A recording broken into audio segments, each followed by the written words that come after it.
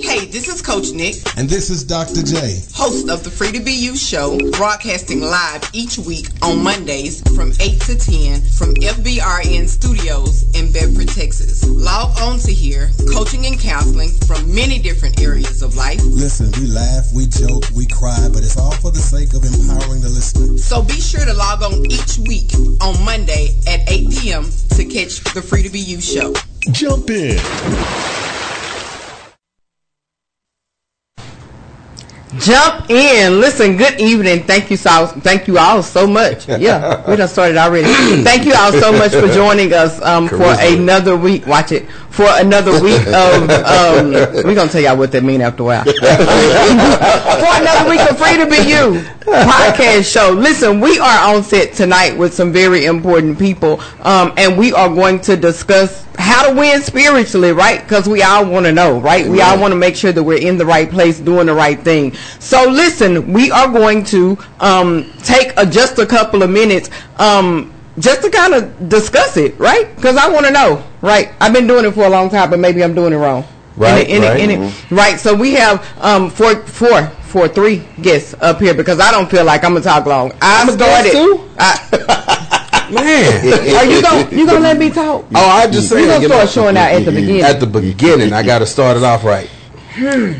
Anyway, so if you saw my live today, you know that I started on purpose tonight because I don't think I'm gonna have much to say because I know the power that sits amongst us, and maybe we are going to get Dr. Jackson to act right long enough, right? And so I started us off. We are going to take just a quick break. Listen, if you are just now tuning in, we are going to talk about how to win spiritually. How do I know I'm aligned? How do I know what I need to do? What is fasting? What does it look like? What does it look like to come up with a plan? Listen, stay with us and don't go anywhere. We'll take a quick break and we'll be right back so that we can introduce our guests and jump in. Y'all ready to celebrate? Come on, get back up on your feet. Come on. Come on. This is just the year of refreshing. His plan now unfolding. The time of your great blessing. Thank you, Darian Dennis. Come on. Nothing but victory. That's the promise of our King.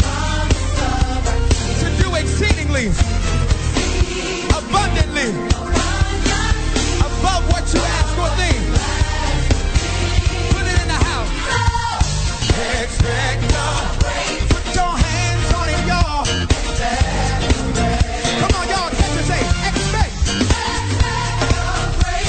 Anybody expecting great things? Come on, say expecting great. Come on, everybody say expect. I can't hear you say it, y'all.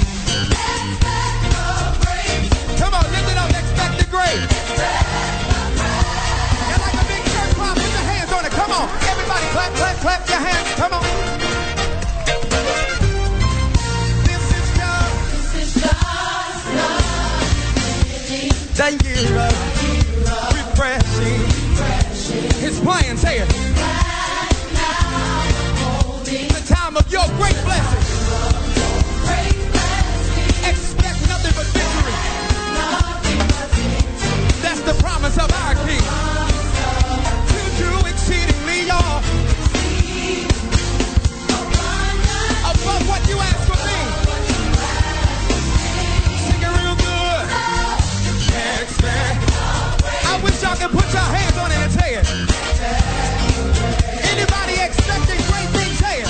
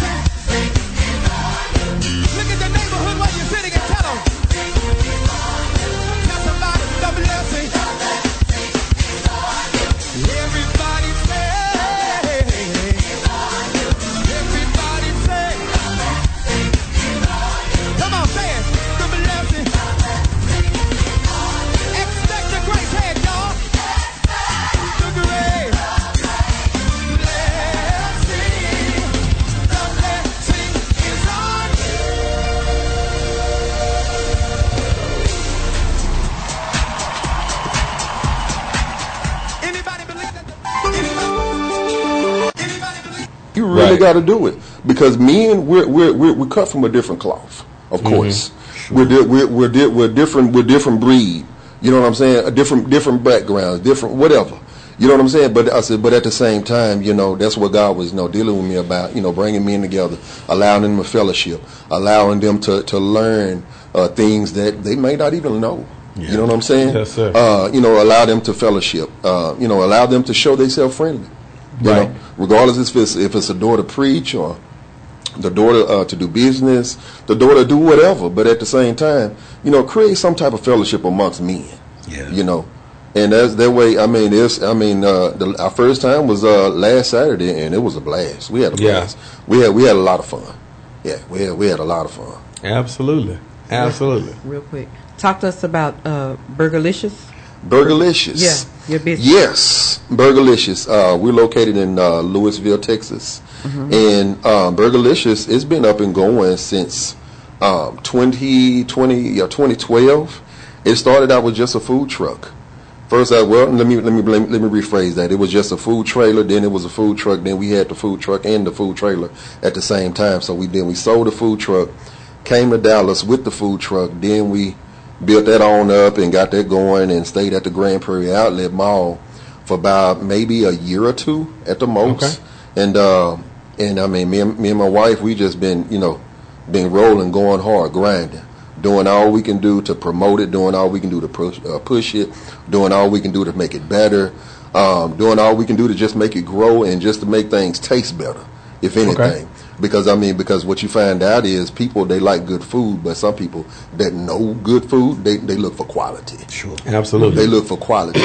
and right now, that's why, we probably, I ain't tooting my horn, but it's the truth. We hold the title for the best burger in Louisville. So yes, we got that, but now we have a restaurant as well. So that's going really well. And we just hired a manager.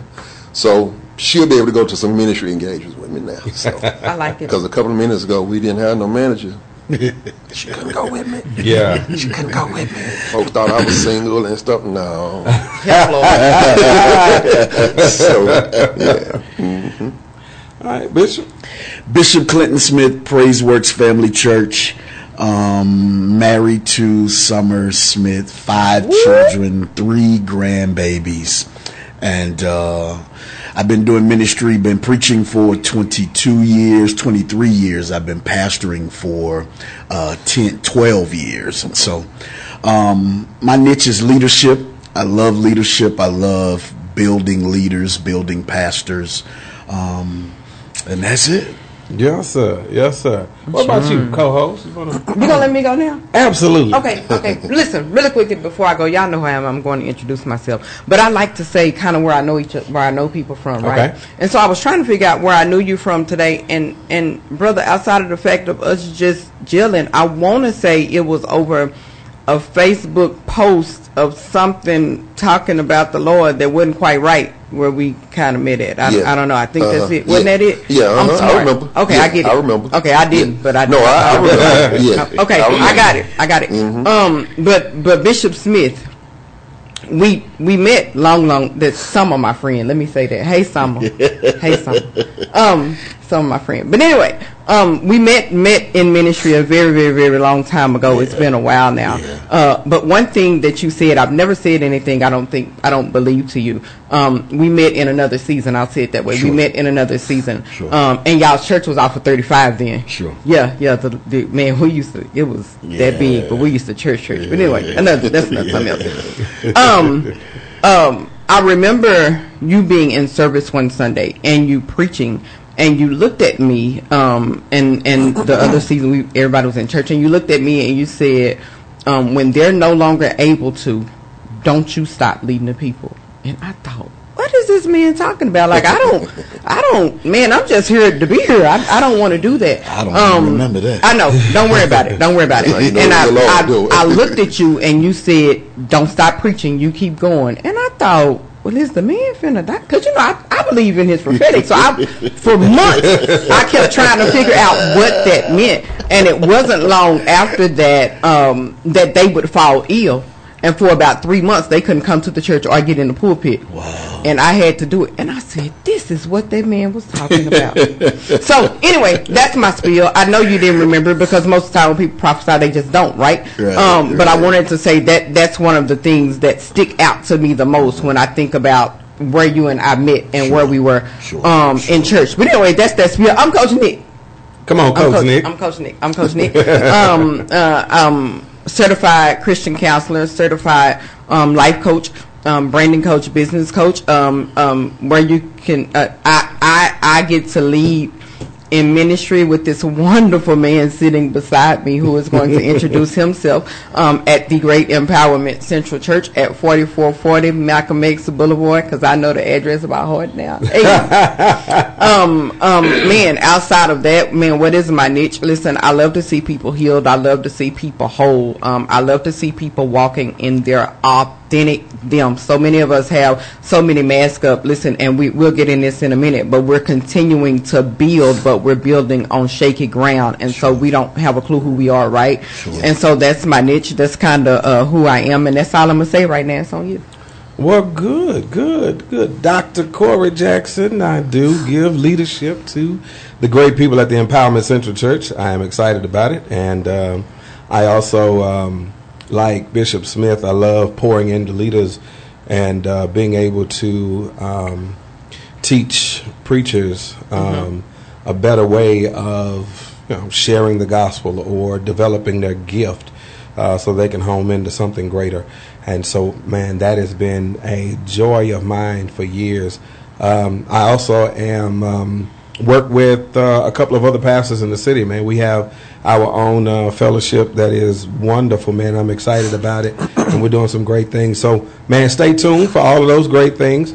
But to jump into our topic tonight, winning spiritually, because so often, man, failure becomes such a huge deal for people, and I can't say especially people in ministry, but it's just part of life that people fail, and so often we see the failure so much that we overlook the fact that we've already won. And so now we have to change our thought process from fighting for victory to understanding that we're fighting from victory. And so even though you fall or that you fail, that you cannot label yourself as a failure because that's not who God calls you. So, I wanted to share because a lot of times people in ministry don't necessarily think that people who are leaders fall. They don't think that we fail sometimes, and so I wanted to start there. Prophet, can you share, maybe an experience to where you've been in a place where you've experienced failure or a hard place for you? It's been a bunch of times. That I've experienced like failure, or I didn't feel like I wanted to even get back up. Right. Because of the weight, the weight of the call that's on my life is extremely heavy. It's extremely heavy to the point to where sometimes when I see people lying, saying they are prophet, I get offended because I know they lying. Because it just, and I don't toot my horn or make it seem like I'm all this and I'm all that, but it don't take me long to see what's going on. It just don't. It just don't take me long to see, what's going on. But I've experienced things where I knew I was right about something, but trying to prove myself right, it wasn't the right thing to do. The right thing to do was humble myself and take it. Just take it, because at the end of the day, it was back when, I can't remember what year it was, but it was back when God was making me, he was building me up, and that's when I was sitting up under Prophet Anthony Lott. He was building me up, shaping me and molding me, and I went to support a friend of mine. He was getting ordained as a elder or something like that, one of them. And I was going to preach. They wanted me to preach. Well, come to find out, tables got turned.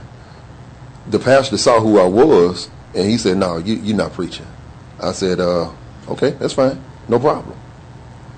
But he got up there and started preaching on me. Now, Gerald wants to get up and walk out. Now, back then, that's when I was full of pride. I was full of arrogance. I was full of hate, envy, had all this stuff in my heart. And I wanted to get up and walk out. And God said, no, son, sit there and take it because you need it. So, you know, it's a hard thing. And most men and women of God nowadays, I don't think they can take that type of stuff. I don't think they can take that type of stuff. Now, did I want to walk away from the church in the gospel and just say, you know what, forget this, I ain't doing this no more? Because I don't feel like I have to take that. But then as I began to grow and realize who I was, I realized, yes, you do have to take that. Yeah.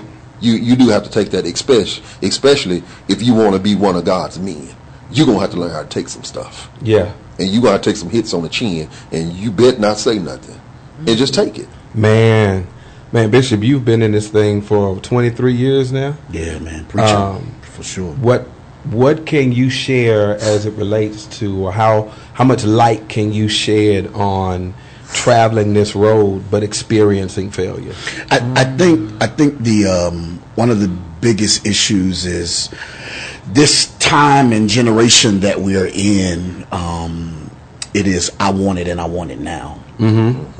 And if we don't see those results, we quickly feel as if we are failures. Yeah.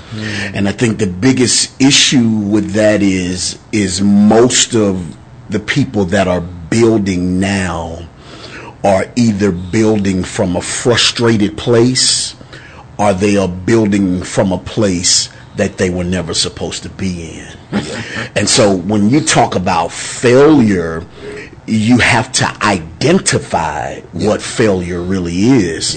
Because in some places, sometimes struggle can look like failure. That's right. If you want to text it, we can always say that Job was failing, but that wasn't the case. Exactly. Job just happened to be going through a horrible season in his life. He was fruitful at the beginning of it, but then he went through a horrible place in his life. We can't call that failure. We have to call that suffering. Because if you go on down the chapter, he gets it back. So we have to identify sometimes what that failure is. And I don't think this generation and even some of the older ones, I don't think that they gather that we have to sometimes fall to understand what we should do, what we shouldn't do. See, there is a victory behind the fall. But some people don't like to fall because they feel as if I fall, and they may never be able to get back up again. But the system is knowing how to bounce back from the fall. And most of the people that are in ministry now, they struggle with coming back from the fall. And I'm going to say something crazy, and hopefully somebody can identify. Sometimes I like when I fail. I understand. Sometimes I like when I fail because it allows me to take an objective view of what I did wrong. Right. Yes. And I'm able to sit back and pay attention that I should never do it again. Some people, when they fail, they never take they never take an objective view of what they went through. And you got to get up and keep going. You got to. But when you get up, what are you going to? Man, Henry Ford made a statement that said that failure is an opportunity to begin again much wiser. Sure. And I thought about that when you said that, because that's a fact. You can learn so much in your failure that allows you to sustain in your success. Absolutely. Absolutely. And the fact of the matter is, a lot of times there are two ways that we can fail. Either God has placed something in our lives that's going to cause us to fail in order for him to develop us, or sometimes, well, there's three. Sometimes it's self-inflicted. Sure. But I don't want to deal with that one right now. But I want to deal with a type of self-infliction because we accept so much of what other folks told us who we were. Yeah. Yes. And because now we walk in who other folks told us we were, then we cannot accomplish what we really need to accomplish because we're walking in areas that was never designed for us to walk in. Sure. You know, you ever watch children back in the day, you know, when you used to have that little ball that had all the shapes and stuff on it, and it was our job to put the little cylinders in the cylinder hole, and the circle in the circle hole, and the star in the star hole, and you would watch them put the square up against the star and get mad because it won't go in. Yeah. And a lot of times that's who we are. Yeah. We are a square, but somebody told us we're supposed to fit in where the stars are. Right. And because we don't look like them, we don't sound like them, we don't respond like them, then now all of a sudden we don't get what we think that we ought to get, and then now we feel like we are a failure. But what it was, we were trying to fit in places God never intended for us to fit in at. We were trying to be the person that God never intended for us to be. And so now we got to go back and reevaluate what God really told us who we were. You know, and so I think that in establishing all those things, like you say, we got to recognize that place of failure to see where it is, what it is, and how I got here. Now, if I did everything right and got here, then that's one thing. Now, if I didn't do stuff right and I got here, that's another thing. If I'm David and I'm moving the ark, but I didn't do it the way God asked me to, and somebody dies in the process of it, that's on me. Exactly. Exactly. You know, but if I'm doing what God has asked me to, Job, and stuff come to me, that's not on me. It's not on you. Exactly. So I got to know the difference of what has been brought to me and what's allowed by God. You know, what I've taken on. You know, so in a state to where you had become frustrated in ministry, what steps did you take to kind of strengthen yourself where you were? Man, it was a lot of prayer. A lot of prayer, a lot of fasting, a lot of letting people go that didn't mean me no good. Trying to put myself around people that did mean me some good, that I could learn from. And you know, and I've gotten older now, and not being so gung ho when it's time to prophesy. Sit down, be teachable, learn your craft, learn who you are. And not only that, man, you know, I prayed and asked God to give me a fasted life. I hope I'm not going too far, but I prayed and asked God to give me a fasted life. That way, when it's time to fast, or it's time for something to fast, so to speak, and something needs to be broke off my life, it's not a struggle for me to do it. It's not a struggle for me to do it. So, go ahead. Co-host, you ever experienced failure in ministry? Oh, yes. I have. And you know what? Can I be honest? And you know, we did this whole Who Was Nikisha Webb, you know, a couple of weeks back or whatever it is. If I be honest with you, listen, a lot of my failure that God allowed to become to be put in a spotlight. Listen, I was in ministry. It was when people should have looked at me and saw something else. You know, I was men. So I'm up here with 3 men. So y'all are going to disagree with me maybe, but I don't care because I'm the majority. So I'm the majority. But as a preacher, I had 2 little bitty babies, and God was still calling on me to go out and preach places. Now, to a man, that's a whole nother something. But when you are a woman that God is pushing out, and you got these 2 babies, and ain't no man walking in there with you, it looks some kind of way. Man, that was failure to me. You know, my darkest places when in my depression, man, that was failure to me. But what happens is, but here's what I found: it was failure to me. It was detrimental to me. But a lot of the real part of it, Bishop, God wouldn't even let people see. But because I wouldn't do certain things, listen, the talk of, that was the failure. And so now you hear all of this conversation that's loud, but God says to you, shut your mouth and do what I said like I said it. Yeah. Whew, what you whew. It's a grace. Because everybody up here, listen, and I say all the time that anything that God gives in your hands to do, He gives you a grace for. Yeah. Right? Yeah, and so it's funny that you should say that. And so yes, but it is a part of how you handle where you are. I did a live today, and it's so much so as a part of how you handle where you are. And I'll say, a little bit. I don't know if anybody up here even seen the live, but I did a live today, and I talked about how maybe I went to say congratulations to our friends for a place that God was elevating them to yesterday. And Bishop Smith, I walked right into the place and walked right into the face of somebody that in a season completely drugged my name. Now they don't know I know. I'm still talking about my failures. They don't have a clue that I know today to the extent. But completely drugged my name. And when something wanted to rise up in me, God said, Yeah. Because even that, and I think that's a part we got to get to, even that stuff helped push you to a place as to where you were. And after church, as God would have it, that person looked at me and said, First Lady Jackson, how you doing? And I thought, ooh, and now they in my face, God, like they right here, they must be asking me. Like they came to me. Somebody said that you was looking for me, here I go.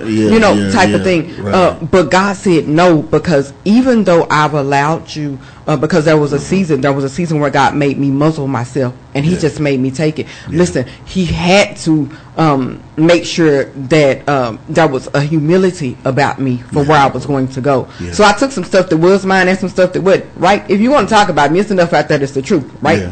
So I took some stuff that was mine and some stuff that wasn't. But even in the season now of Him allowing me to open up about some things, when I walked in and saw that, God said, because that was a part of your building. And so that's what I take away, from my failure. Now, my husband, when we were in our dating stages, said, if you could change anything, what would it be?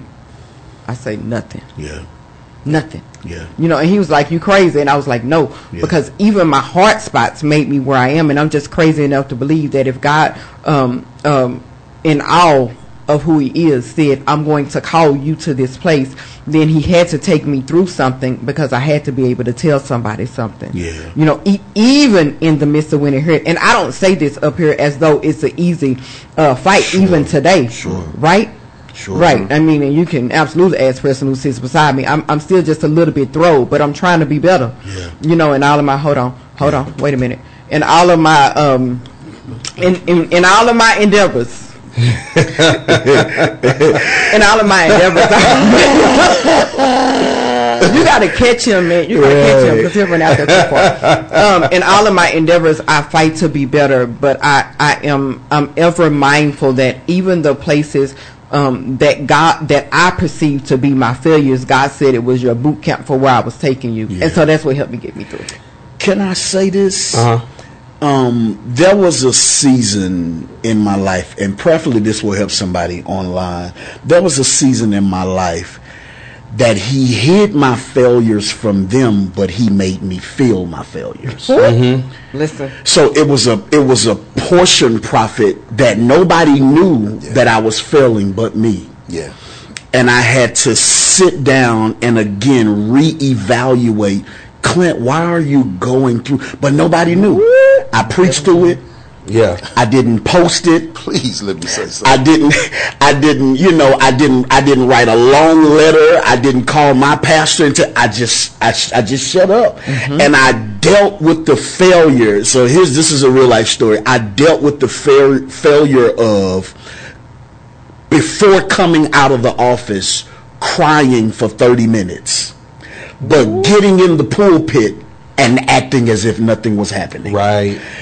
Coming out of the office, crying for 45 minutes, preaching to 30 people, and was angry and upset until coming out of the office, preaching to numerous of people until God changed it. But at that moment, I felt like a failure, but nobody knew. Because in that moment, I'm not called to myself. I'm called to them. And it doesn't matter how bad I feel as if I'm failing. Yeah. The toughest part about this job is I still got a job to do. Right. Still got to do it. Right. Still. You know, and I don't know, I'm always getting in trouble because I tell it on myself, right? I'm with it. I'm with it. You should. I do it too. I tell it on myself all the time. And I'm only sharing this because we're talking about failing. And, man, when I tell you this year, July will mark 28 years preaching. Wow. And in November will mark 18 years pastoring. Wow. It was early on in the beginning stages of pastoring. My father had just died the year I got ordained to take the church. Wow. My relationship, my marriage at the time was rocky. Yeah. And so I found comfort in the bedrooms of 3 other women. Sure. In the church. Sure. Sure. When that was exposed, I brought myself before the church and sat myself down. Yeah. And I said, hey, listen, me and God got to get back together. Sure. That's the way to do And it. so I sat myself down. Yeah. And had one, another person to come in to, do the day-to-day activities of the church until I was coming back. Sure. Because I didn't feel like at that point I was fit to lead. Yeah. Well, I come out of that and I get to a place to where it seemed like ministry made a turn. Yeah. When I first took on the church, it was 25 people. And then we kind of grew real quick. Yeah. We were standing room only in that church. And we wind up having a church fallout. And probably about 100 people left. Wow. In that one day. And then there were chains and stuff on the doors. Locks was changed. Wow. And that messed me up mentally. Sure.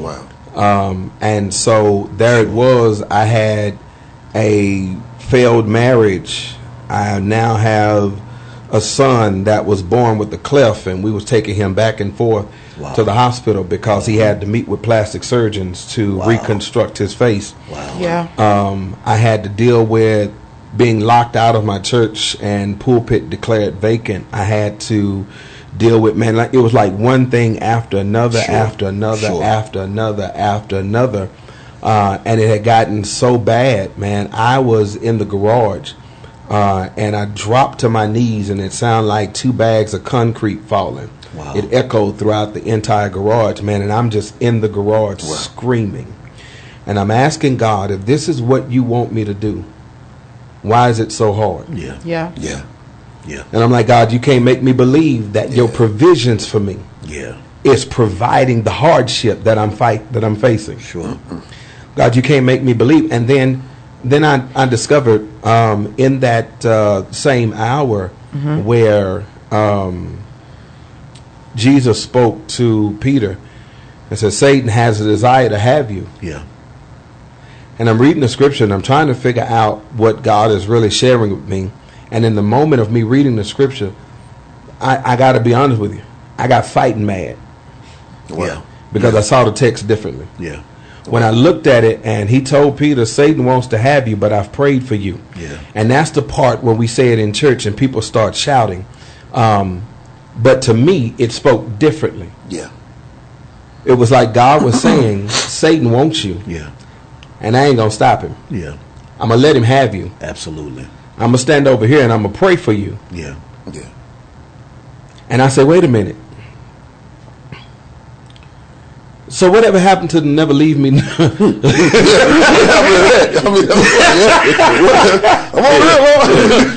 forsake me thing. Right. Why am I looking to the hills for with coming my help if my help is standing over there watching me? And so I began to look at the text differently, man, and I got upset with God. And then I quit reading. Yeah. It took me about 2 to 3 weeks later when I went back to the text and continued reading when he told him that when you have been converted, strengthen your brothers. Yes, sir. And so it was in that hour that I discovered that if I'm not at a place to where I can be crushed, then I can never be at a place where I can strengthen. And so Peter wound up being the one to strengthen the rest of them. Wow, that's good. Because Jesus allowed him to fail. Listen, and all the time, we tell people all the time, God ain't going to let you fail. And that's a lie. Yeah, that's a lie. Yes, he will let you fail. Yes, he will. So that you can begin to tap into something that's greater than you. Absolutely. Because a lot of times our greatest stand is after our worst fall. Yeah, and so, man, you cannot be what God is developing you to be if you feel like everything you do, you've been able to do it on your own. Right. And so everything that I had to deal with in ministry-wise up until this point, man, was because God was trying to teach me how to deal with adversity. So that when God begins to elevate and move, that you don't fall out and do the same stupid stuff you would have done. Exactly. Had you not gotten this out in the first place. Absolutely. And so now I'm not ashamed to tell people, man, I messed up. I messed up bad. To walk into a church and the people that look up to you is now looking at you some kind of way. And not only are they looking at you some kind of way, but now they looking at your wife like, I feel sorry for you. Because of what he did.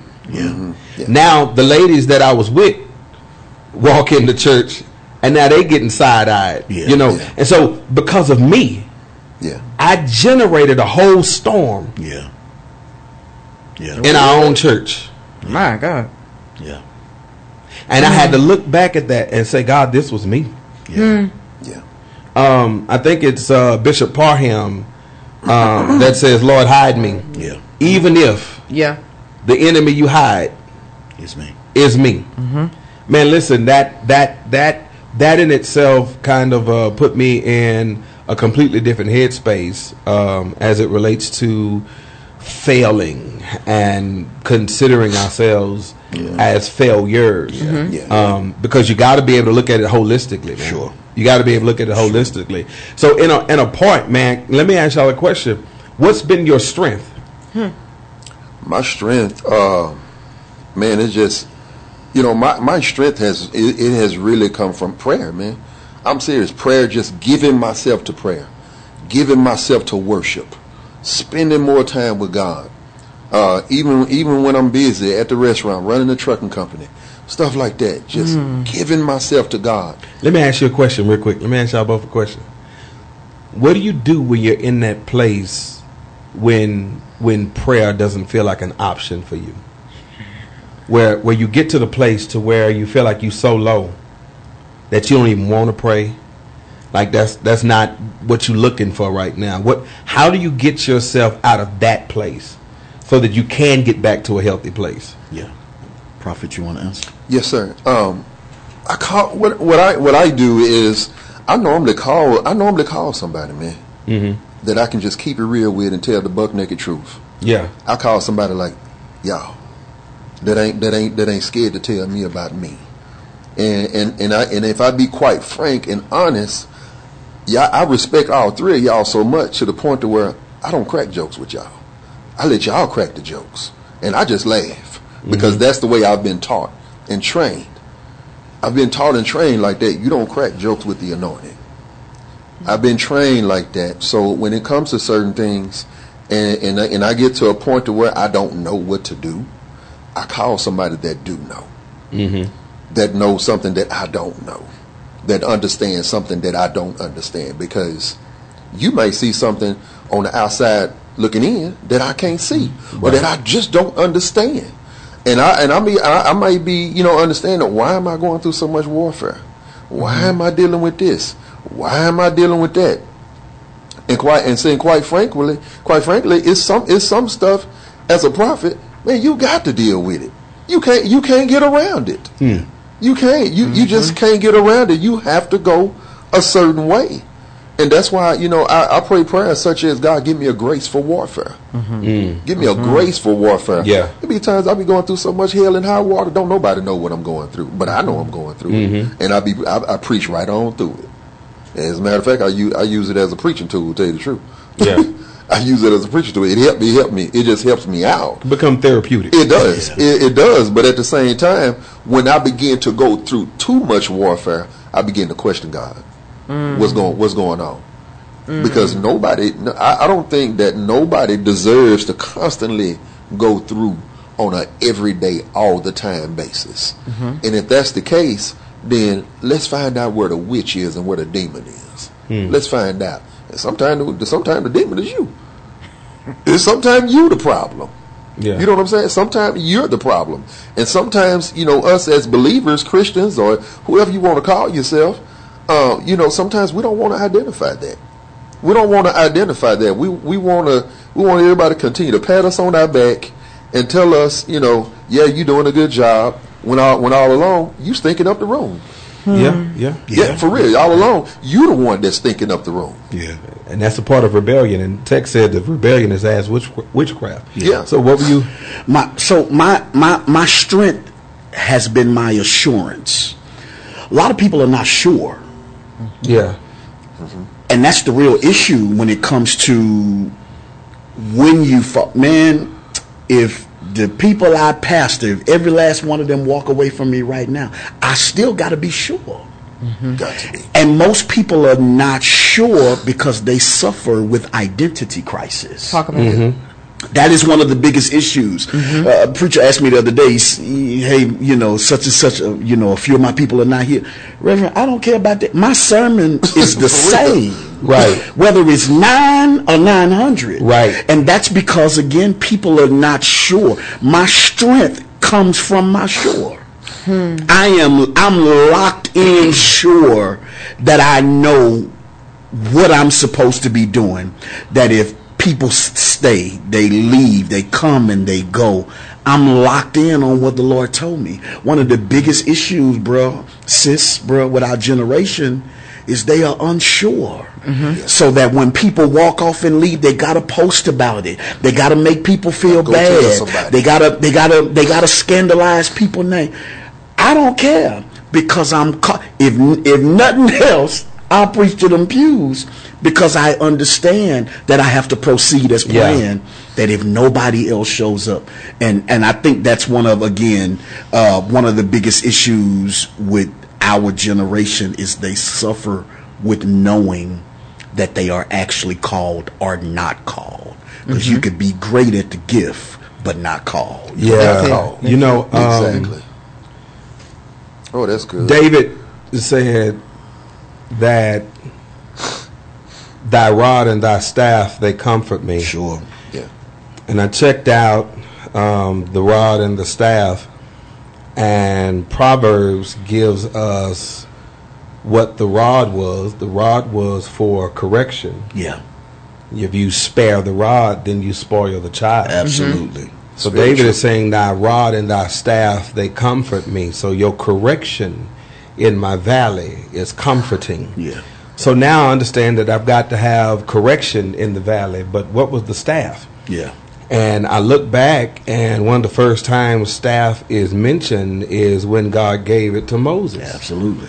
And so Moses stands in the mountaintop, and he's up on the hill, and as Joshua is fighting with the Amalekites in the valley, and he's holding his arms up. A lot of times we talk about him holding his arms up, but the text didn't necessarily say it was just his arms. Yeah. He was holding the staff. He was holding the staff. And then, so as long as the staff was up, then Joshua could win. Yeah. And then I come to discover that the staff deals with vision. Absolutely. As long as vision is before the people, you can win. And so, and I got that because when he got ready to go into Egypt to deliver God's people, Sure.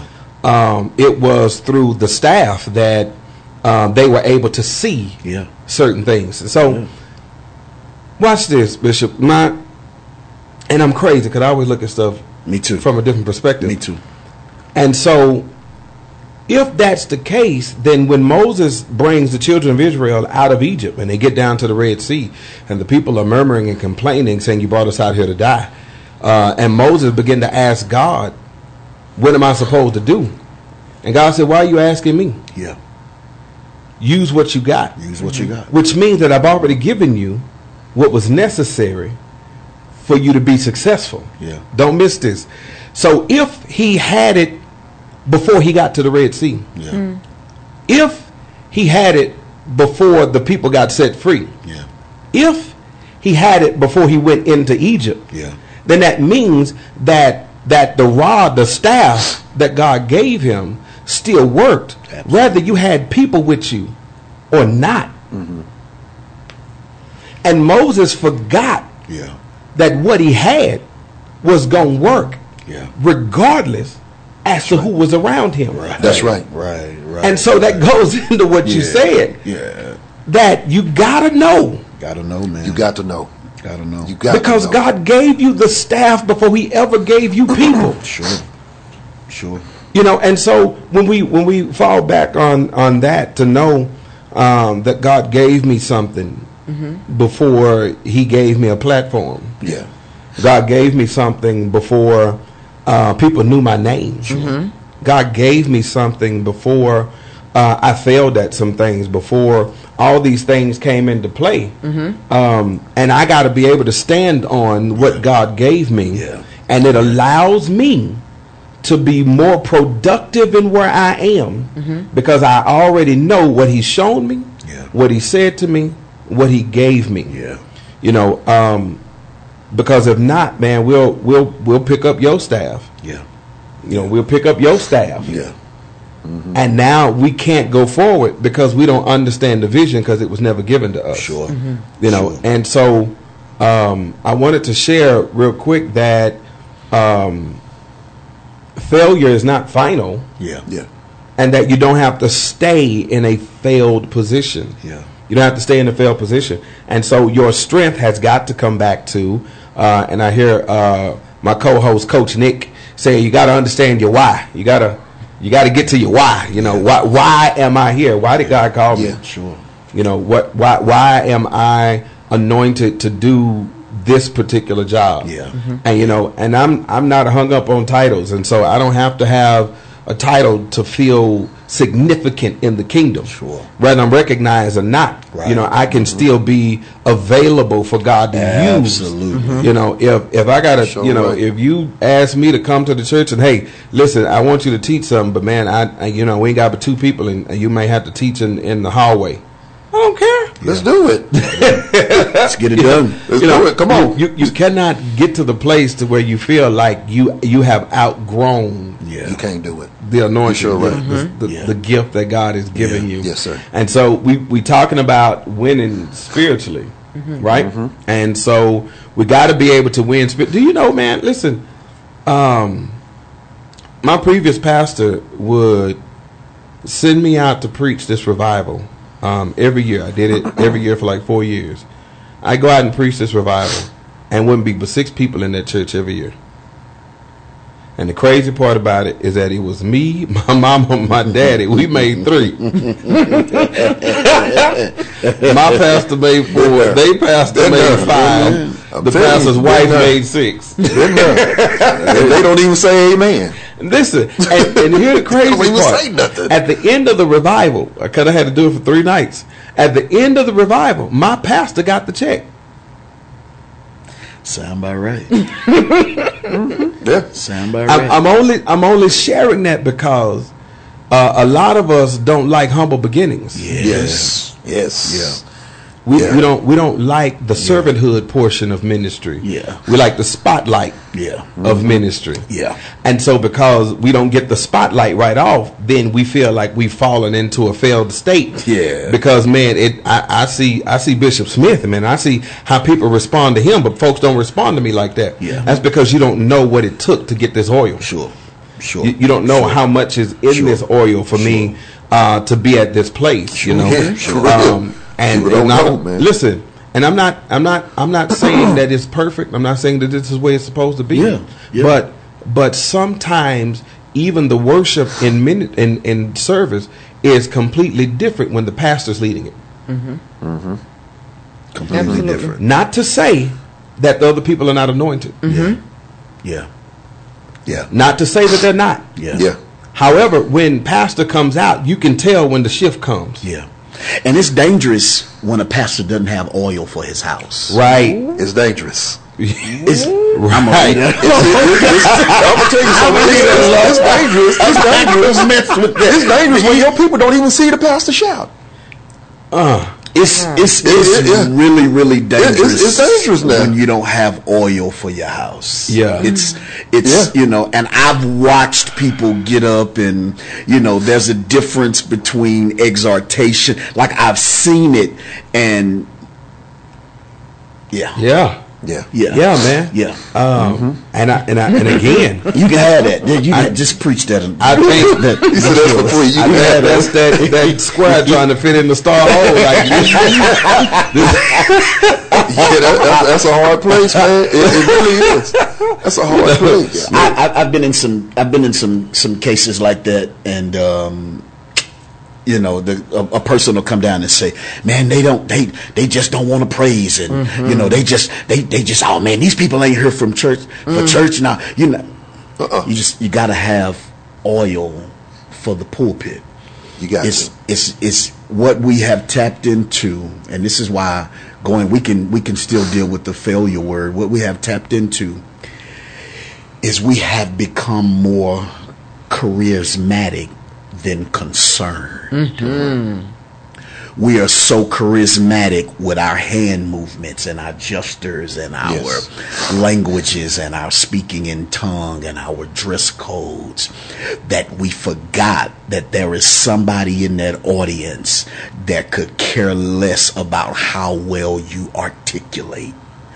I want to know, can you, glory to God, I want to know, can you shift this atmosphere? That's right. And it be so calming that nobody has to touch me, that nobody has to lay hands on me, that I can leave out of this room because of what you do in private.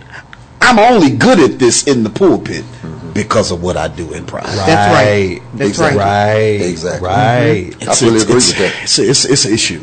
It's I fully agree it's a with big that. issue. Listen, when you fail to spend time with God in your private time, then you plan to fail in your public time. Listen, man.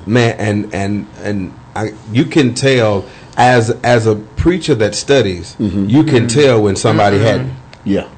Yeah. You can tell when somebody hadn't. And listen, and I'm gonna put this out there, and I hopefully it don't mess up some people because they finna go check it out. But Chat GPT is killing preachers now because you can just go on the web and tell it to print you out a sermon, and now you up there reading off what AI done wrote for you. It's so bad that I don't even know about that. It's I ain't never heard of I've it. never heard it. It's I ain't never heard of that.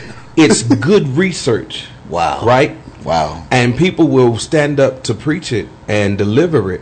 And that's why, so many preachers, man, you can Google their sermons. Wow. Yeah. Because they don't take time with God to hear Yeah. what needs to be said. Sure. And now you're mad because you didn't get a response. That's because you didn't deliver the message. Yeah. Yeah. Yeah. You stuck up the place. You didn't deliver the message. Yeah. And Wow. so at this point, now we back at ground zero, Yeah. failure. Yeah. Flunkersville is what we call it. Yeah. You messed up real bad. Yeah. And so, man, we've got to get back to knowing who we are, Sure. and what God has called us Sure. to be, Sure. finding our areas of strength, Sure. being able to call somebody to find that person that can pour into you, that can speak life back into you, but also give you the corrective value, Sure. Yeah. so that you can stand strong again. And then we've got to identify Right. who we are in Right. God. We Right. gotta know what God has called us to be, and not settle for what somebody else spoke over our lives, and now Right, trying to right, live up to the right, height right. of what somebody else told us, man. So Wow. many associates are now fighting their pastors because a prophet told them that you better than your pastor, and so now they go back to I their never home do that. church and now all of a sudden they don't want to Stirred follow up rebellion. instructions no more. Never Now did. you tell them to do call to worship, and they done took a text and started preaching. You know, you now you out of order. And so now you are trying to allow oil to flow, but out of order. And order will not allow the oil to flow when you're out of it. Wait. Hold on, back up. Dr. J, hold on, back up. You said order. Well, you got to say it again. You gotta say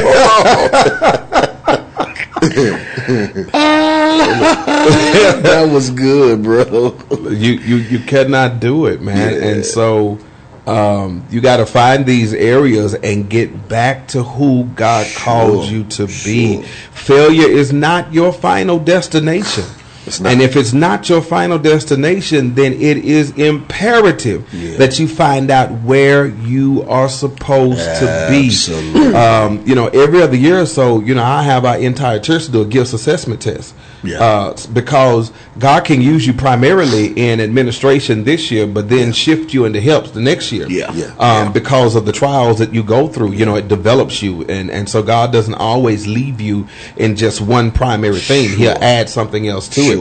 And so to make sure that we are putting people in the best position possible for them to excel, you know, we have them to take these tests. And I think it's imperative that people take, you know, their own gifts assessment to figure out where you are. You know, is God speaking to you greater in this area now than he was before? Because maybe you had to deal with some stuff before he could get you to this area.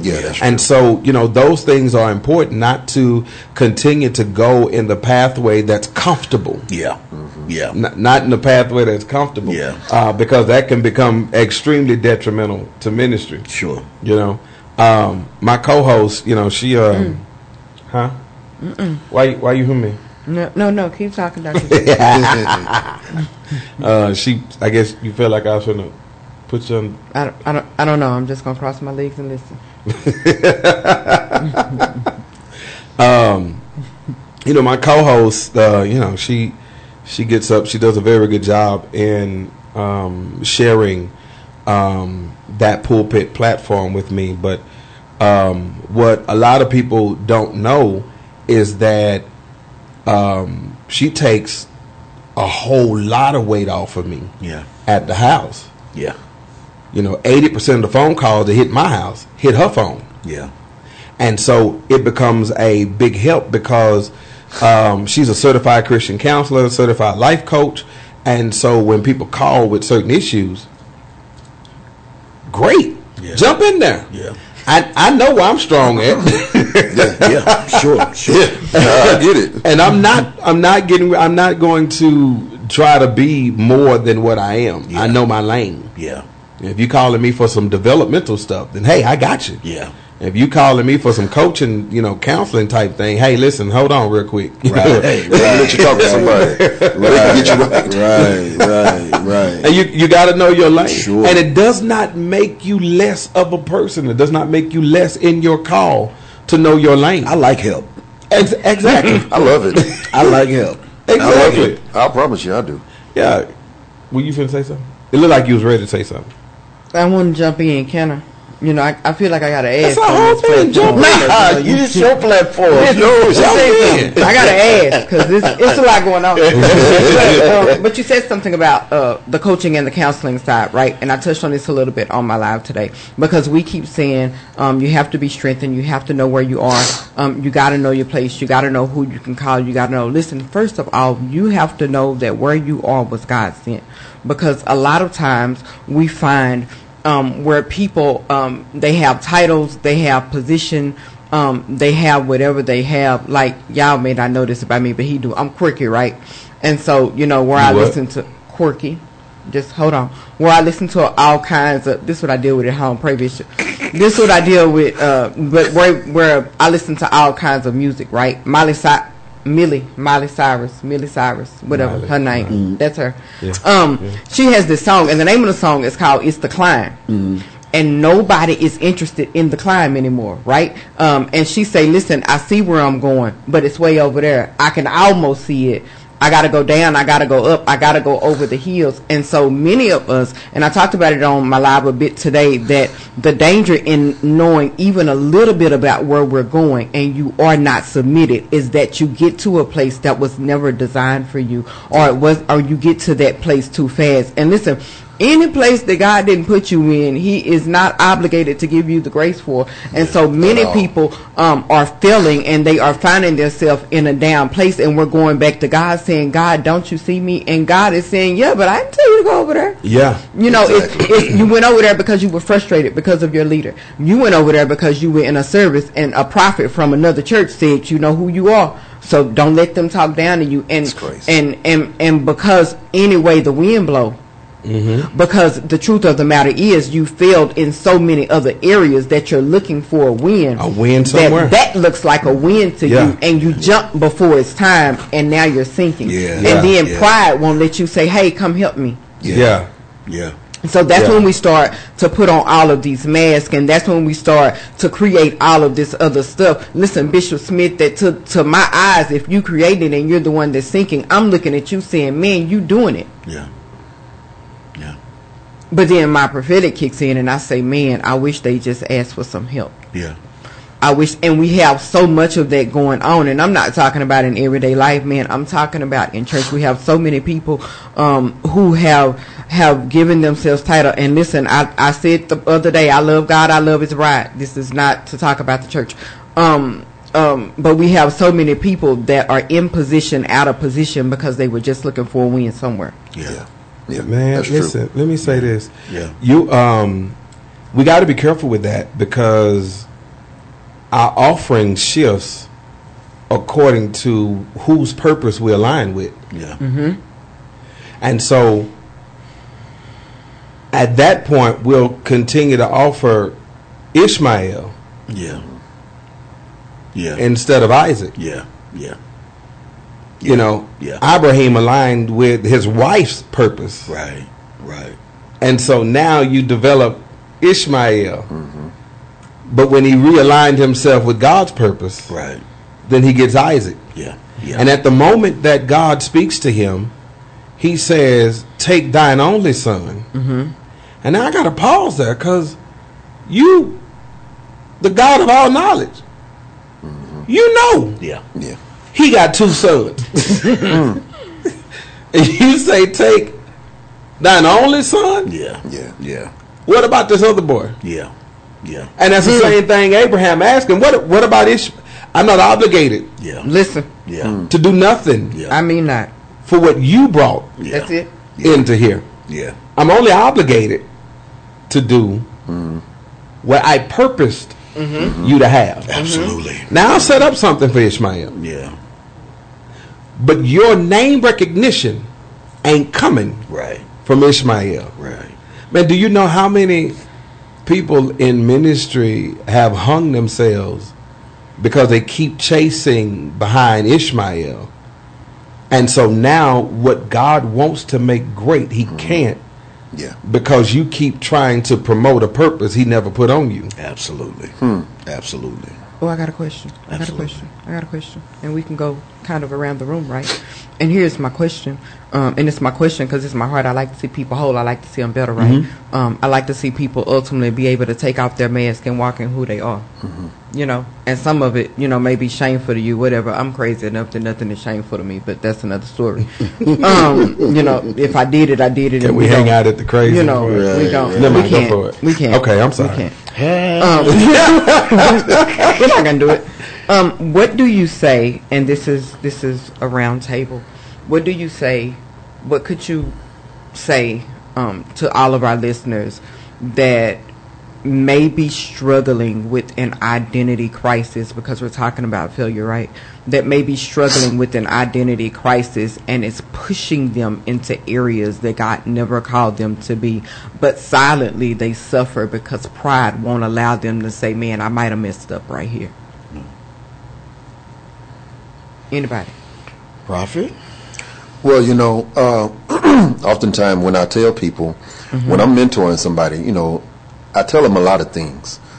But the major thing, number one thing I tell them, learn how to stay in your lane and mind your business. stay in your lane and mind your business. Secondly, do the work that God has given you to do. Just because your work is not as great as Bishop Smith's work, that doesn't mean that your work is this small. Yeah. It makes sense to you. So in due time, God, He will exalt you. Yeah. But you got to find that place where you can keep going. Where some days where you patting your own self on the back. Where some days you in your closet preaching in your clothes. I done been there. You know, so you may not never get to preach to the masses. You may not never get to preach to maybe 9 people. But find yourself staying in your lane, doing what God has called you to do, and work the work from there, and always obey God, even if it make you look crazy. Yeah. If we can identify your history, then we might can help you. Because I'm going to say something that's, don't throw me away, bro. I'm going to say something that hopefully makes sense. If we first can get away from the churchism and let's find out why you really are like you are, then I can help you. Most identity struggles come from because your daddy didn't know who he was. Because your mama didn't know who she was. And it's challenging because they can't groom that part because they didn't know. So the first thing I need to deal with is your history. I can't help you if I can't deal with your history. That's it. I need to be able to take an objective view. So let's stop all the singing. Let's stop the prophesying. We don't need to teach you how to work no text, no introduction, no 3 points, no conclusion. We don't need to talk about that. Because what if you are so great at that, but horrible at being who you really need to be? That's it. Yeah. And that's the biggest. Let's identify the history. That's what it's all about. If I can touch that history, I can help you. Yeah. And I believe, hopefully that makes sense. And even for those that are listening, that most people, and I ain't everybody's pastor, but just hear me. Most people really need to sit down, because I see your struggle through your preaching. Yeah. How are you going to? Did you say yeah? It sounded like you said yeah. How are you going to tell me who I'm supposed to be when through your message I hear who you are not? Exactly. It's dangerous. Exactly. Yeah. It's dangerous. Exactly. And anybody can buy a microphone. Facts. Anybody can grab a microphone. Anybody can buy And a I dollar. think that's where the struggle is we have to, man, y'all said something so great that people fail in one area and they're forced in other places. And prayerfully, this makes sense, Prophet. Actually, most people need to go back and pick up what they buried. If you go back and pick up what you buried, maybe you'll find out what you really are. That's true. Most people are because they buried it. They felt like it wasn't working. No, this ain't me. This ain't who God called me to be. And they buried that part to become a Dr. Jackson. You don't want this oil. Right. You don't want this anointing. Costs too much, baby. You don't know how many times I faced prison to be. You don't want this. That's where the struggle. I need to chase your history. If you're not afraid to talk about your history, I'm not afraid to help you. Right. Yeah. Right. That's it. That's it. And that's it. You know, I think that we've got to get back to normalizing Sure. being okay with saying man. I'm not okay. Man, You listen. got to do it. Instead of saying I'm blessed That and almost highly brought favored. tears to my eyes. We For got to real. get, man. We got to get back to normalizing Seriously. that, to say I'm not okay, because we'll come to church, we'll holler, we'll scream, and we'll shout, and we'll lay hands on other people, we'll pray, we'll intercede, we'll preach, and we'll usher, we'll be a deacon, we do our trustee duties, and we go home, and we're not okay. Yeah. How you doing? Oh, I'm blessed and highly favored. No, you're not. No, you're not.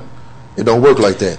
And we've got to get back to telling the truth. Yeah. And the reason why a lot of us can't tell the truth is because we have, what did you say, churchism. Churchism.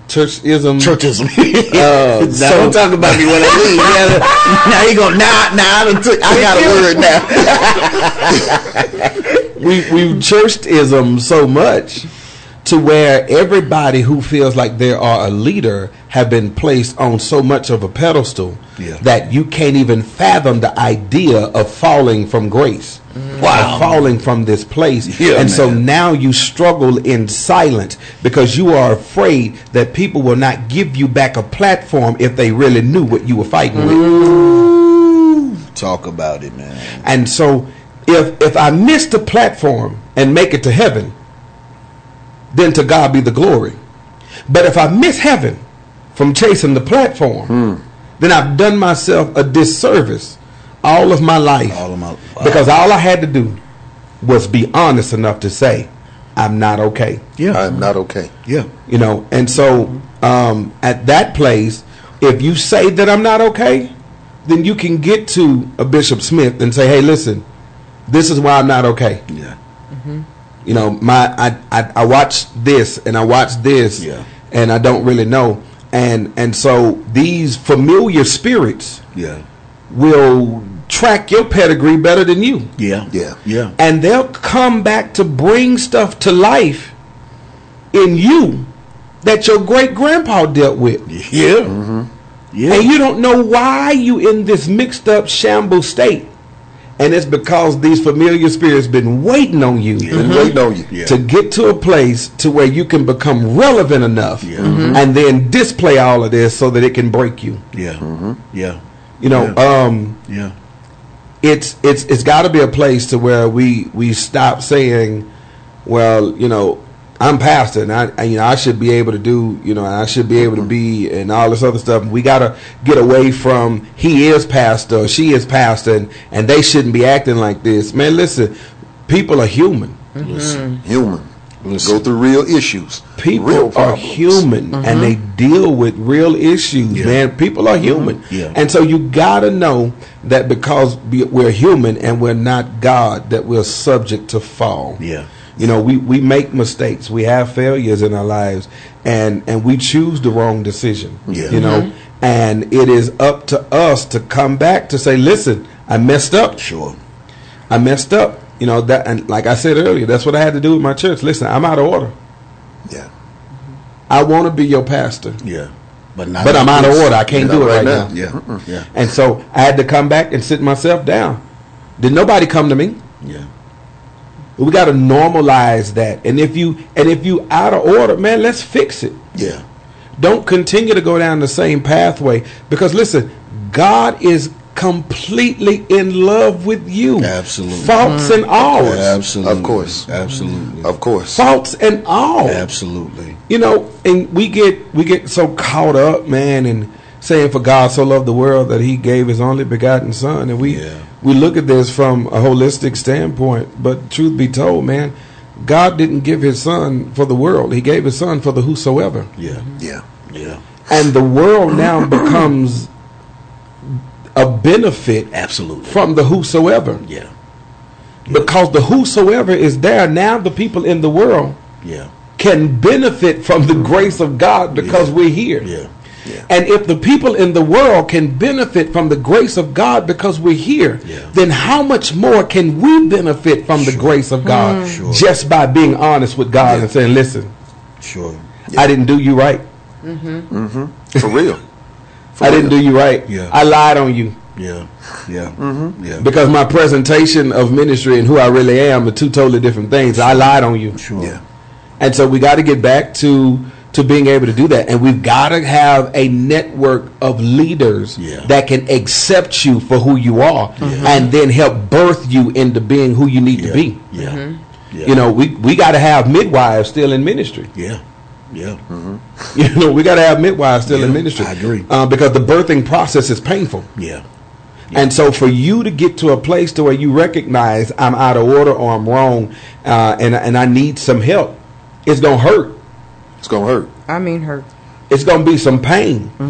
Because people gonna look at you differently, but it don't really matter. Because I got to get it right with God. I got to get it right. Some of your engagements are going to fall off, but it don't matter because I got to get it right with God. Absolutely. Your phone not going to ring like it used to, but that's okay because I got to get it right with God. Yeah. Because I didn't come here so that I can make you happy. Right. Exactly. Right. You know, I'm here because I'm making God happy. Sure. Yeah. And so I got to be about my Father's business. I got to do what I am supposed to do so that God can be pleased with me. Yeah, of course. Right? Did that remotely answer a question from the three of us? Sure. Of course. Man, we really need to take a break, but man, I really want to hang out right there in dealing with God's love, man. This whole because I think a lot of times because we have dirt on us, we don't feel like God loves us anymore. Yeah. Because I've fallen, or I've been caught up in something that I don't really know how to get out of. Yeah. That God doesn't love me. Yeah. And that's far from the truth. True. That's far from the truth. True. Like, what would you say to someone at this point that feels like they're not experiencing the love of God? Man, I would tell somebody to learn how to keep it real with yourself. Keep it real with yourself and tell yourself the truth. And not only that, again, put yourself around some people that's not afraid to tell you the truth. You know, because I mean, you know, it's a lot of times, you know, us as preachers, you know, us pastors, prophets, whatever your thing is, you know, a lot of times people pat us on the back. Yeah, you did a good job. All along, again, as I said a couple minutes ago, you stinking up the room. Mm-hmm. You know, but you know, I would honestly tell somebody, man, keep it real with yourself. Mm-hmm. It's like this, and I dare not say his name. Please because I pray for him and I care about him too much. But other people continue to invite him to preach. Mm-hmm. But he suffers in some areas, and I'm very careful when I say this because of the respect level I have for the clergy, because he struggled in some areas where he shouldn't be struggling at homosexuality. But people continue to invite him to preach. And you know, and I tell him all the time. I say, man, don't take that engagement, man. Don't take that engagement. It might be your last one. Don't take that engagement, man. Don't do that. Don't do this. Don't do that. And he still do it. But oftentimes I tell him, man, you need to learn how to keep it real with yourself. Yeah. Stop playing with God like that. You think God don't see you. The people don't see you because they don't have no discernment. But I said, but God, he see what you're doing, and he gonna get you, and he gonna deal with you. And when he deal with you, you might not like it. You might not like how he deal with you, but he gonna deal with you. What you finna say? I'm sorry. You look like you finna say something. I'm sorry. Well, I'm gonna say this real quick, and then we're gonna pass it over to your co-host. But people need to learn how to keep it real with themselves. Well, you know, but let me say this, because I'm just fair all the way across the board, right? Mm-hmm. And you spoke on how the gentleman maybe shouldn't take engagements because he is a homosexual. Here's my reality. That's one of the only sins in the church that we see outwardly, and so that one we persecute heavily, right? Mm-hmm. And I feel like just because someone is a homosexual, if you say God called you and that's what God called you to, then I'm not in a position to say, hey, don't you get up there because you're like this, because what we don't see is maybe the pastor that's alcoholic.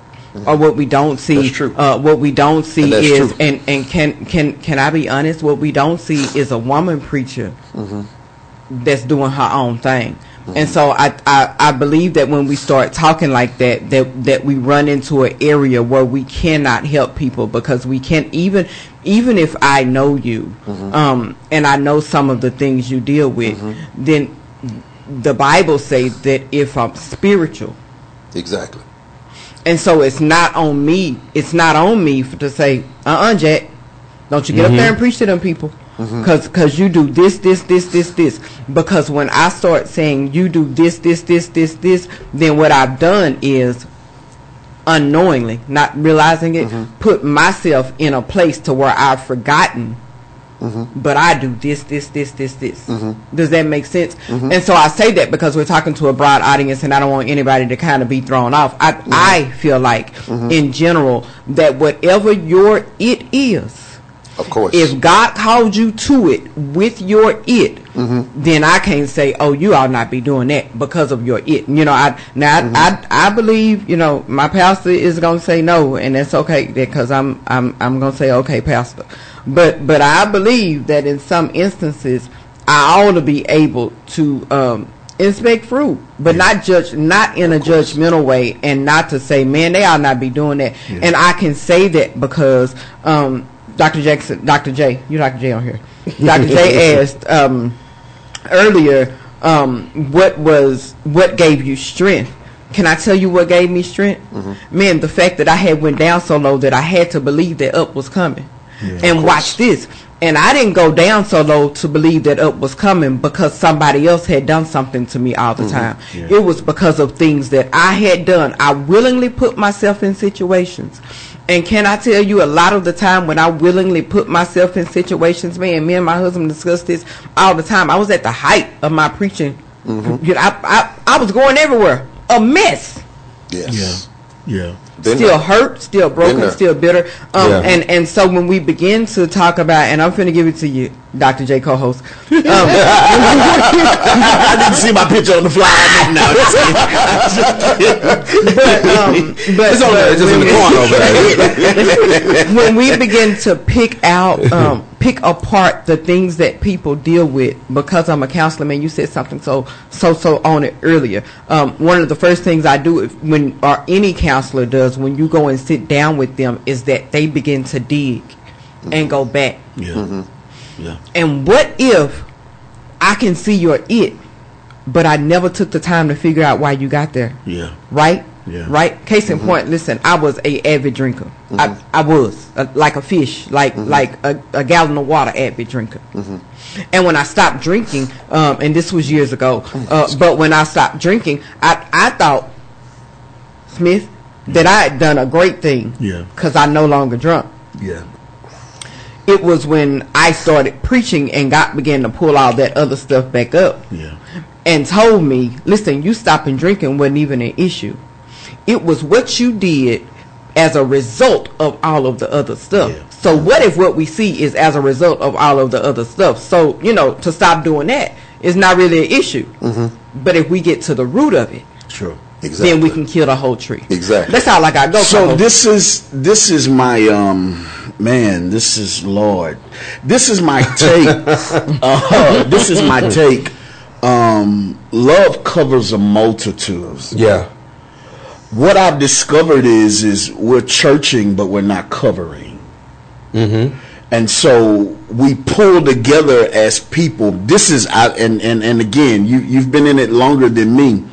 But I have learned how to preach or help whoever comes in the room. That's it. And not try to single them out by what they are in. Exactly.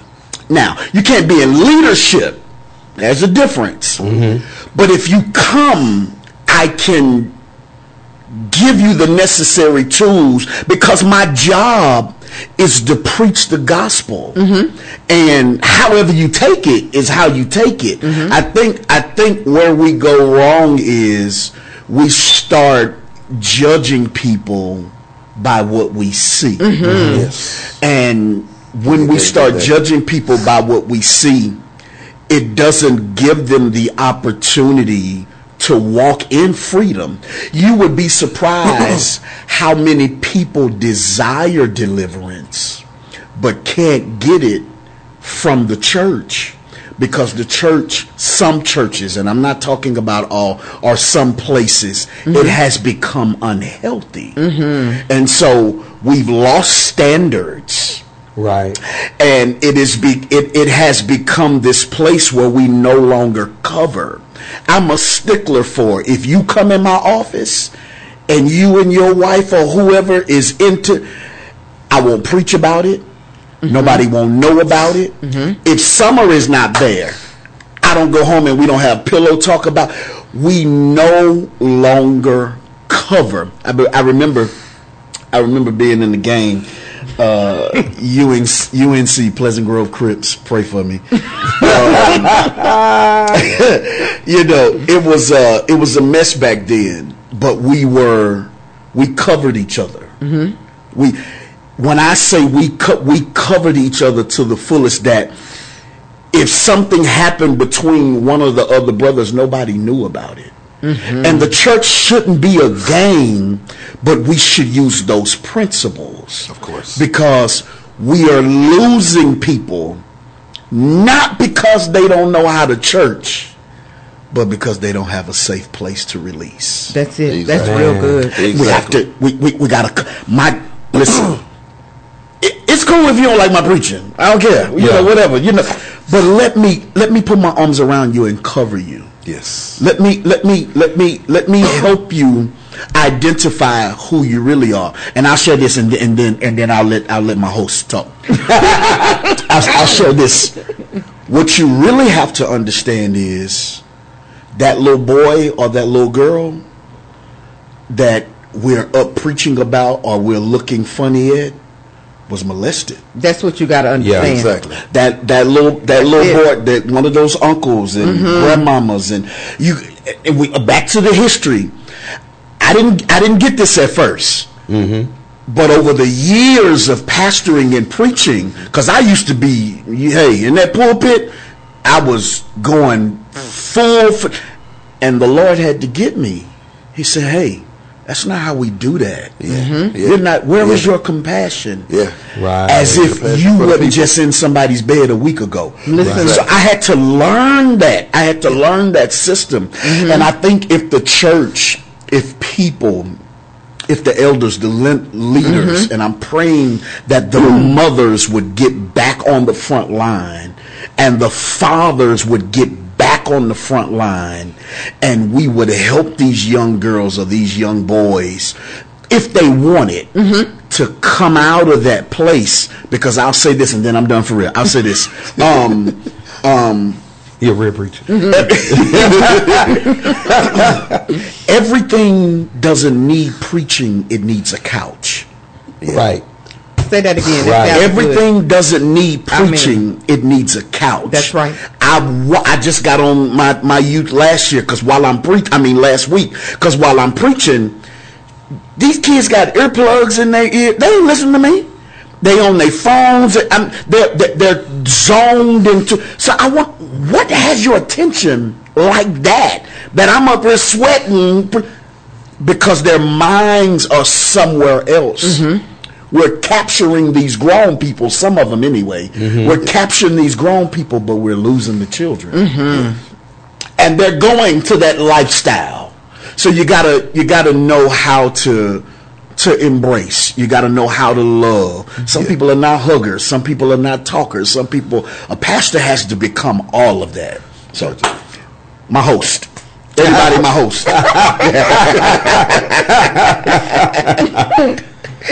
Man, listen, I'm different like that, and so I can hear you outside of who you are, if it's from God.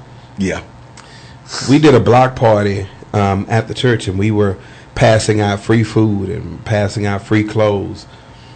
One of the guys that was on the street came up and got him a couple of hot dogs and got him some chips and stuff. And nachos, man, like he was like loading up on food. And he walked past us and he smelled like liquor. Wow. And he looked at me and one of my associates and he say, "Y'all young men, don't do drugs and alcohol. It'll ruin your life." And then he walked off down the street. Wow. Now, if we take it from the church day and the church age, we would say he wasn't qualified to talk to us. Yeah. Because you came to us smelling like liquor. Yeah.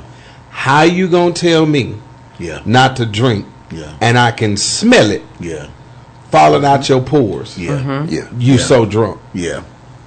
But the question that I have is, did his information can his information help me? Yes, because he's living the reality. Exactly. Of course. He's in the reality. He's I agree. What we do a lot of times is that we discredit the messenger because of the mess that they've been a part of. yeah. The fact of the matter is, if we discredit the messenger because of the mess, then you'd have to take every single chapter out this Bible. Every last one of them. Every last one. Sure would. You got to take every jokers there. one of them out. Yeah. Because every single book is written to expose the failure of man. Absolutely. Absolutely. Mm-hmm. The Apostle Paul wrote the majority of the New Testament. Yeah. And he says to the church at Rome, he says, listen, things that I shouldn't do are the things that I go after to do. Mm-hmm. The things that I should be doing is the very thing that I don't do. He said, I recognize it's not really me that's doing it, but the sin that's living in me. Yeah. And so every time I go to do good, evil is always present. Watch and we your- use that watch your text tone, Reverend. Watch to your say, we use that text to say that when I go to do good, evil keeps trying to stop me. No, when I go to do good, evil presents me a better opportunity. Yeah. And I don't always choose Yeah. the right road. Yeah. That's why he could tell the church at Philippi, I count not myself to have apprehended this thing. Yeah. I don't have my hands on I it. ain't arrived. Of course. But I'm pressing Yeah. towards that place. Yes, I'm sir. writing to you Yes, sir. to tell you what to do. And I'm telling you, I ain't got it myself either. Yeah. Exactly. Yeah. Yeah. And so we have to know what is being sent by God for us to receive for ourselves. Sure. And what's just fluff that's being presented. And that you can just discard. Yeah. The Bible tells us that we got to bear one another's burdens, and the Greek equivalent to the word bear does not mean that I carry it. Yeah. It means I put up with it. Yeah. Yeah. Yeah. And so we got to learn how to put up with it. Well, that don't make a whole lot of sense. Where 1 Corinthians 13 said the love is long suffering. That's right. So that's why bearing Yeah. or putting up with it Yeah. makes sense. Bearing Yeah. another Because sense. if I love you, Yeah. I got to have long suffering Yeah. while you're still fighting what you're fighting with. Yeah. Yeah. And that's why, I love what you're saying about the mothers and the fathers of the church got to get back to a place. Every pastor has to have a pastor. Every pastor thing. needs to be pastor. That's right. Every leader needs to be submitted to somebody. Absolutely. Nowadays, associates got reformations, and I don't ever understand that. I'm gonna let that go. I don't understand it. Where's my water?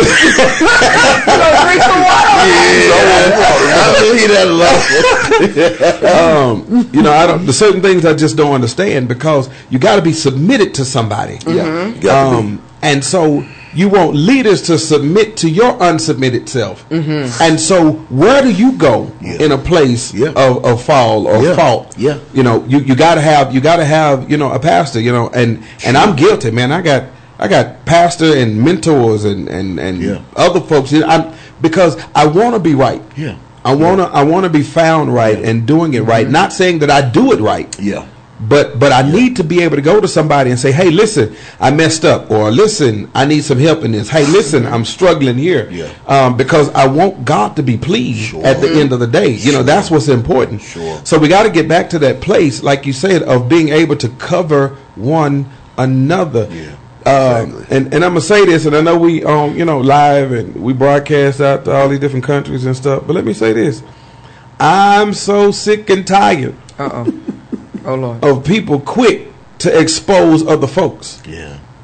That's the a way good to do place it. to say that. That's not the way to do that. I'm sick of it. Exactly. Just because you don't like how a preacher did something or you don't like how a leader did something, Facebook is not the place for you to air out dirty laundry. Yeah. They sure way. Yeah. We got to get back to learning how to cover each other. If I got a problem with Prophet Gerald, I'm finna go to Prophet Gerald. Just gonna call you. I got your number anyway. Exactly. What I'm going to Facebook for? Yeah. Because he going to be at Burgerlicious. Go talk to him and bring us I'm back. gonna be delicious, or I'm gonna be out of town somewhere on that truck. I gotta come try, but my son loves burgers. We got to get back to that place, man. It's healthy for us to be able to cover one another because now it makes us stronger. Sure. All of this trying to expose everybody, man. Everybody want to tell everybody business. Everybody want to tell. I told you Smith wasn't no good because I saw him down. Listen, whatever happened to us bearing one another's burdens? Exactly. Yeah. Exactly. You know, you it's- saw me, what you was doing down there. What you doing? So you probably doing it too. And you was on your way to do And it it. ain't my job to expose you. Sure. Exactly. It's my job to call someone and say, hey, listen, me and Bishop gonna hang out a little while longer, man. He done got tired, so we're gonna stay up here at the hotel or whatever. Yeah. It's not my job to say, man, he was out there drunk and three people, you know. Yeah. That's not my job. Yeah. Yeah. You know, at that point, I'm My supposed job to to cover you. Sure. Exactly. And when you get back to a healthy place, then you can go back to doing what you need to do. Yeah. And so, but what we've done is that we've given the enemy so much ammunition against the place God loves so much. Yeah. And you cannot be found righteous exposing You can't. the intimate places of God You can't do it. in the place that he loves so much. Yeah. You know, that's a dangerous place to say, well, we got to get the church right, and then you expose the church and say, what's that? Someone say, yeah, call me, because what he do? What do you do? Say it again. She won't know. I'm sorry. I shouldn't have laughed out loud. We out on the radio. That's right, sis. What he do? I'm gonna tell it. Man, we gotta chill out on that, because God is not happy Yeah. Yeah. with us running to expose one another. But whatever happened to praying? Yeah. Yeah. Yeah. Whatever happened to us loving people through? Whatever happened to love covering Yeah.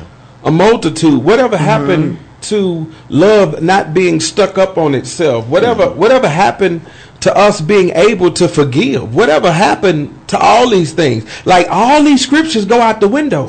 The moment you find somebody you looked up to, Yeah. that you find out that they done failed somewhere, Yeah. and that ain't God. Yeah. Okay, really quick. I'm sorry. I'm sorry. You good? Ask your co-host if I can talk. Go ahead. Go. We release. Right. So listen, you know, you said a whole lot of good stuff, and I agree with all of it. Let me just say, you talking really good. I agree with all of it.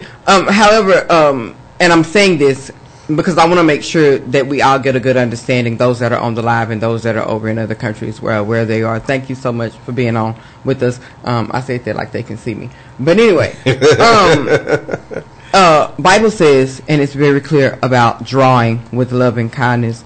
And you know, and I say this to the person that said it's time to get the church, the unsaved saved. I say this to the person that said that the church is supposed to be a hospital. Listen, you can't pull me if I first don't know you love me. And that's just not in church. That's in relationship. Absolutely. Right. I have to know you love me in order for me to allow you to pull me to a place, right? We talked about it being a hospital, so I'm gonna use the situation without using the situation, right? My husband and I went to the doctor a couple of weeks back because it's a hospital, right? Maybe a month back. My husband and I, we went to a hospital a couple of months back with somebody that should have been able to help. But because of the way that they came at the help, we walked out of that hospital and decided to go get another somewhere else. Why are you saying that? Who am I out here? Whoever I am. Why are you Coach saying Nick. that? That's listen, all these names be having me something. Why am I saying that? I'm saying that because if inside of the hospital that we just teach the word and we just listen, the word will draw. It will. And you know, and so many of us, prophet, I went years without putting prophetess in front of my name. Ask me why. Why? Because so many people have taken the position. I tried to run from it too. And no, I wasn't running from it. Oh, I was. I didn't mind giving it, but so many people was running have from taken the position and completely misused it.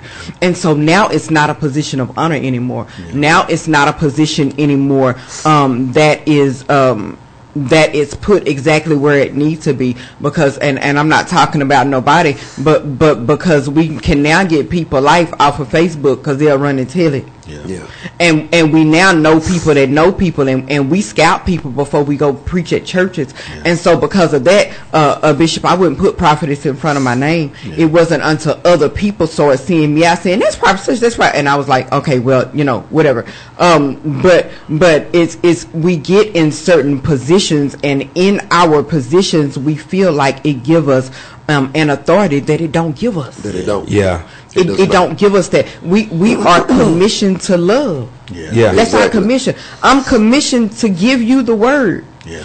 And if God gives me listen, hold on. Because all the time that God gives me a word for somebody, it's not for me to even release. But we wanna look like we got it. Yeah. So instead of praying, Dr. J, we'll say, hey, such and such and such and such and such and such. Yeah. We release a word too quick. And so I wanted to say that to the person that says it's time to save the unsaved. Listen, I completely agree with you. If we ever needed the Lord before, we sure do need him now. I heard my granny saying that while I was talking. And so it is, but if the church is going to be the hospital, then we have to start treating it as though it's the hospital, and we have to start treating it as though it's the hospital that care about its patients. Because if not, then the people they'll walk into the hospital and do just what me and my husband did and leave, and they'll call one day and say, well, what were you gonna do? And we'll say, oh, we chose somebody else. Oh yeah, we don't need it. Don't worry about it. You can take my name off your list. Please stop calling. And so I said that to say, man, we have to get back to love. Man, we people, not everybody, but the church down the street, around the corner, across the train track. Yeah, all that. Not everybody.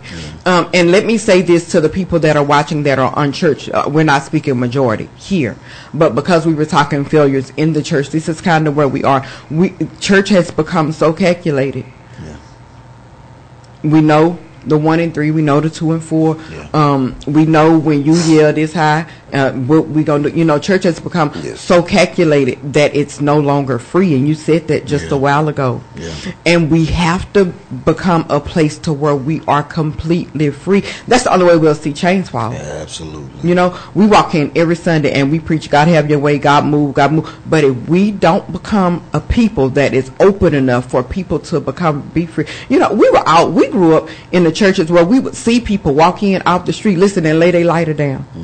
Walk in off the street and why? Because the atmosphere was conducive for them to be free. So different back then. Yeah, it was. So different. They bring that crack pipe and lay it right there on the altar. Men, and nobody judged them. We all went up. Yeah. Because another soul came. And so rather than looking at what I can see on you, I have to just know that, man, if I can just love you, then you'll let me get in. Absolutely. Even in counseling, them people got to know you care. Yeah. It's past the dollar they spend with you. They got to know you care before they'll allow you to go deep enough to pull out what's in there. Sure. Man, some 630 laws in the book of Leviticus. And Jesus comes on the scene to talk to his disciples. And he says, I'm going to tell you 2 new commandments that all of the laws of the prophet is getting ready to hang on. Yeah. Love God. Love your neighbor. Yeah. That was the request of Christ. That's it. Request. Love God. That's it. Love your neighbor. That's it. John says, I know I've got a relationship with God. Listen here. Because I got love for the brothers.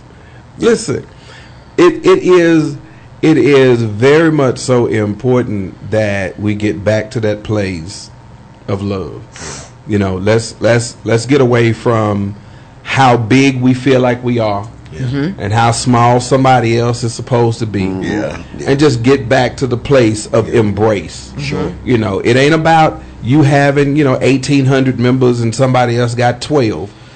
This is about love. It's about brotherhood. It's about love. Because the anointing of God that flows through us ain't even generated from us. It just flows through. And so I use this example all the time, and we gotta get ready to get moving. But back in the day, we used to play football out in the street and stuff, and we'd take a little break, run over to the side of the house, and hit that whole water hose. Water be hot when it Man, it come out hot, and you let it run for a little bit, and you go on and get that cooler water coming out, and you go on and get your drink, and you know your partner get his drink, and then y'all cut it off, and y'all head back out to go play basketball or whatever you're doing.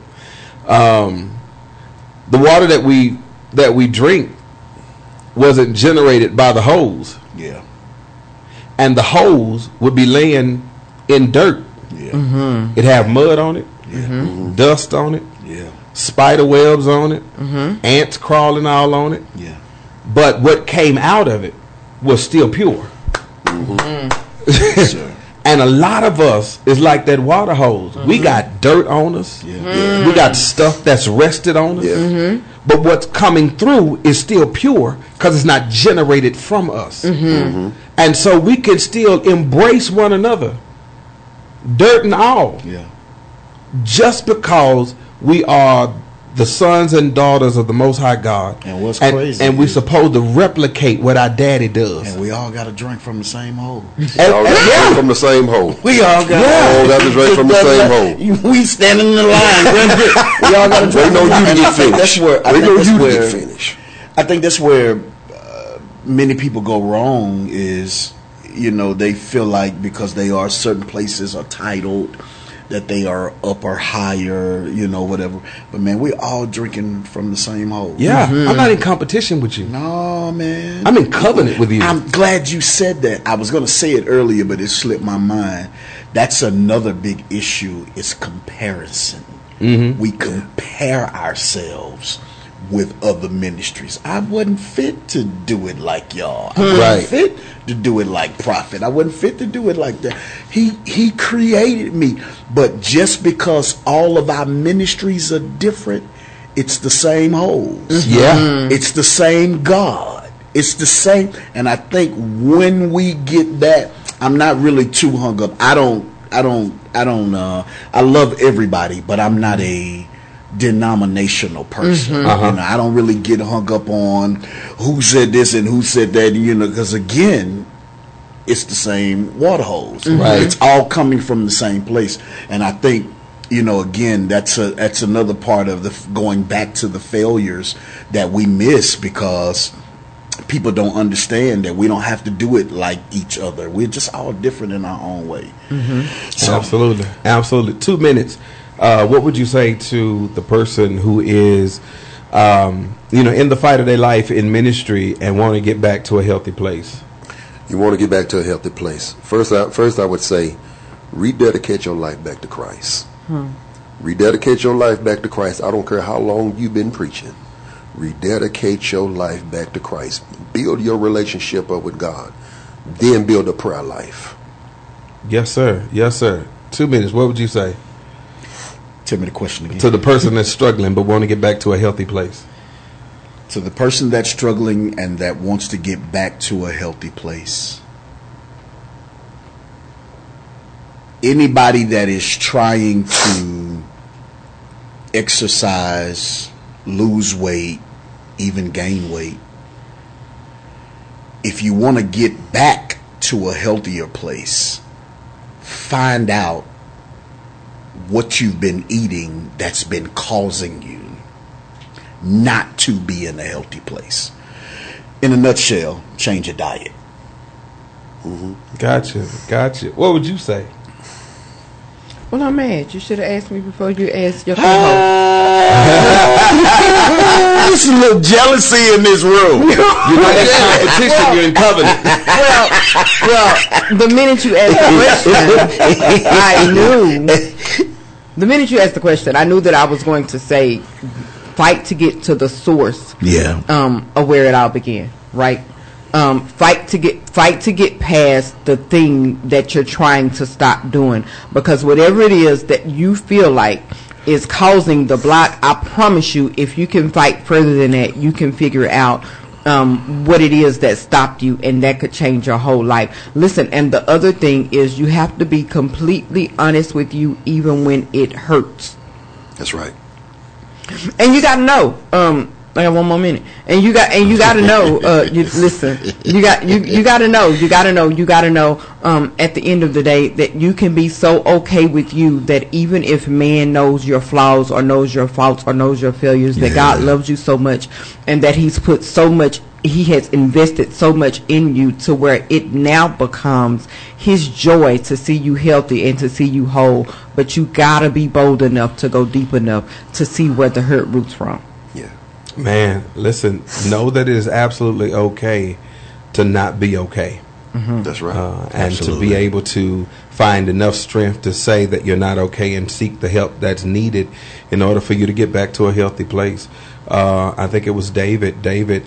After all that he had done, and then he lost his firstborn son with his wife because of all the things that he had done. He finally gets to the place to where he screams out to God and say, listen, I've transgressed against you and you alone, so clean me up. It is not okay for you to stay in a dirty place and not ask God to clean you up. It's not okay. It is not You're okay. right. Listen, we are not at a place to where we're going to judge you.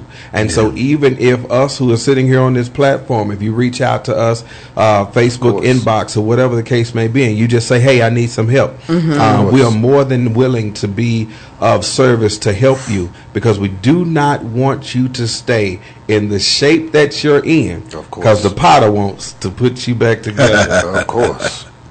Again. Yes, sir. You like that? Okay. I wanted to make sure. What were you going to say? I was just going to say, everybody take one quick minute and tell where we can find you really quick. Oh, just go to Facebook. My name Clinton Smith. That's it. Clinton Smith, Facebook. You can find me on Facebook as well. It's just Gerald Person. No profit at the end or at the middle or at the end. No, it's just Gerald Person. Gerald Person. Amen. Dr. Corey Jackson on Facebook. Come see me. Free to Be You page as well. Yeah. Nikisha Jackson. That's her last name. Nikisha Jackson on Facebook. Of course, our Free to Be You page. As well, my coaching and counseling page is Purpose to Be You. Purpose with ED, the number 2, the letter B, the letter U. So on any of those platforms on all social media, you can find me on those, and we can talk. Listen. I'm going to just throw out there that there has got to be a part 2, because we never got to the end to where we help the people with a plan, because y'all did y'all good talking tonight. At some point we'll have to come back and walk the people through the rest of it. Tonight was great. I ain't said much tonight, so go ahead. No, you were doing it. You were doing great. Anyway, listen, hopefully something that we said would start you on a journey of healing and being at a better place, to being healthy with God and your relationship and your walk with God. Our whole purpose tonight was to make sure that you don't wallow in the place that you've been in, but that you get up, prodigal son, and find your way back to the place to where you need to be, because that place is still waiting on your arrival. God didn't replace you. He's still waiting on you. That's why grace and mercy is still extended to you every single day that you wake up, so that you can get to the place to where you know, God, I need you more than ever. Listen, we love you, and we hope to see you again come next week. Come share with us on next week. We got another hot topic, a good show for us coming up next week. And don't worry, we will bring this set back so that you can share in the rest of the planning. And the sooner the better. So you can get back to your healthy place. Thank you so much for listening. Y'all have a great night. Good night. Thank you.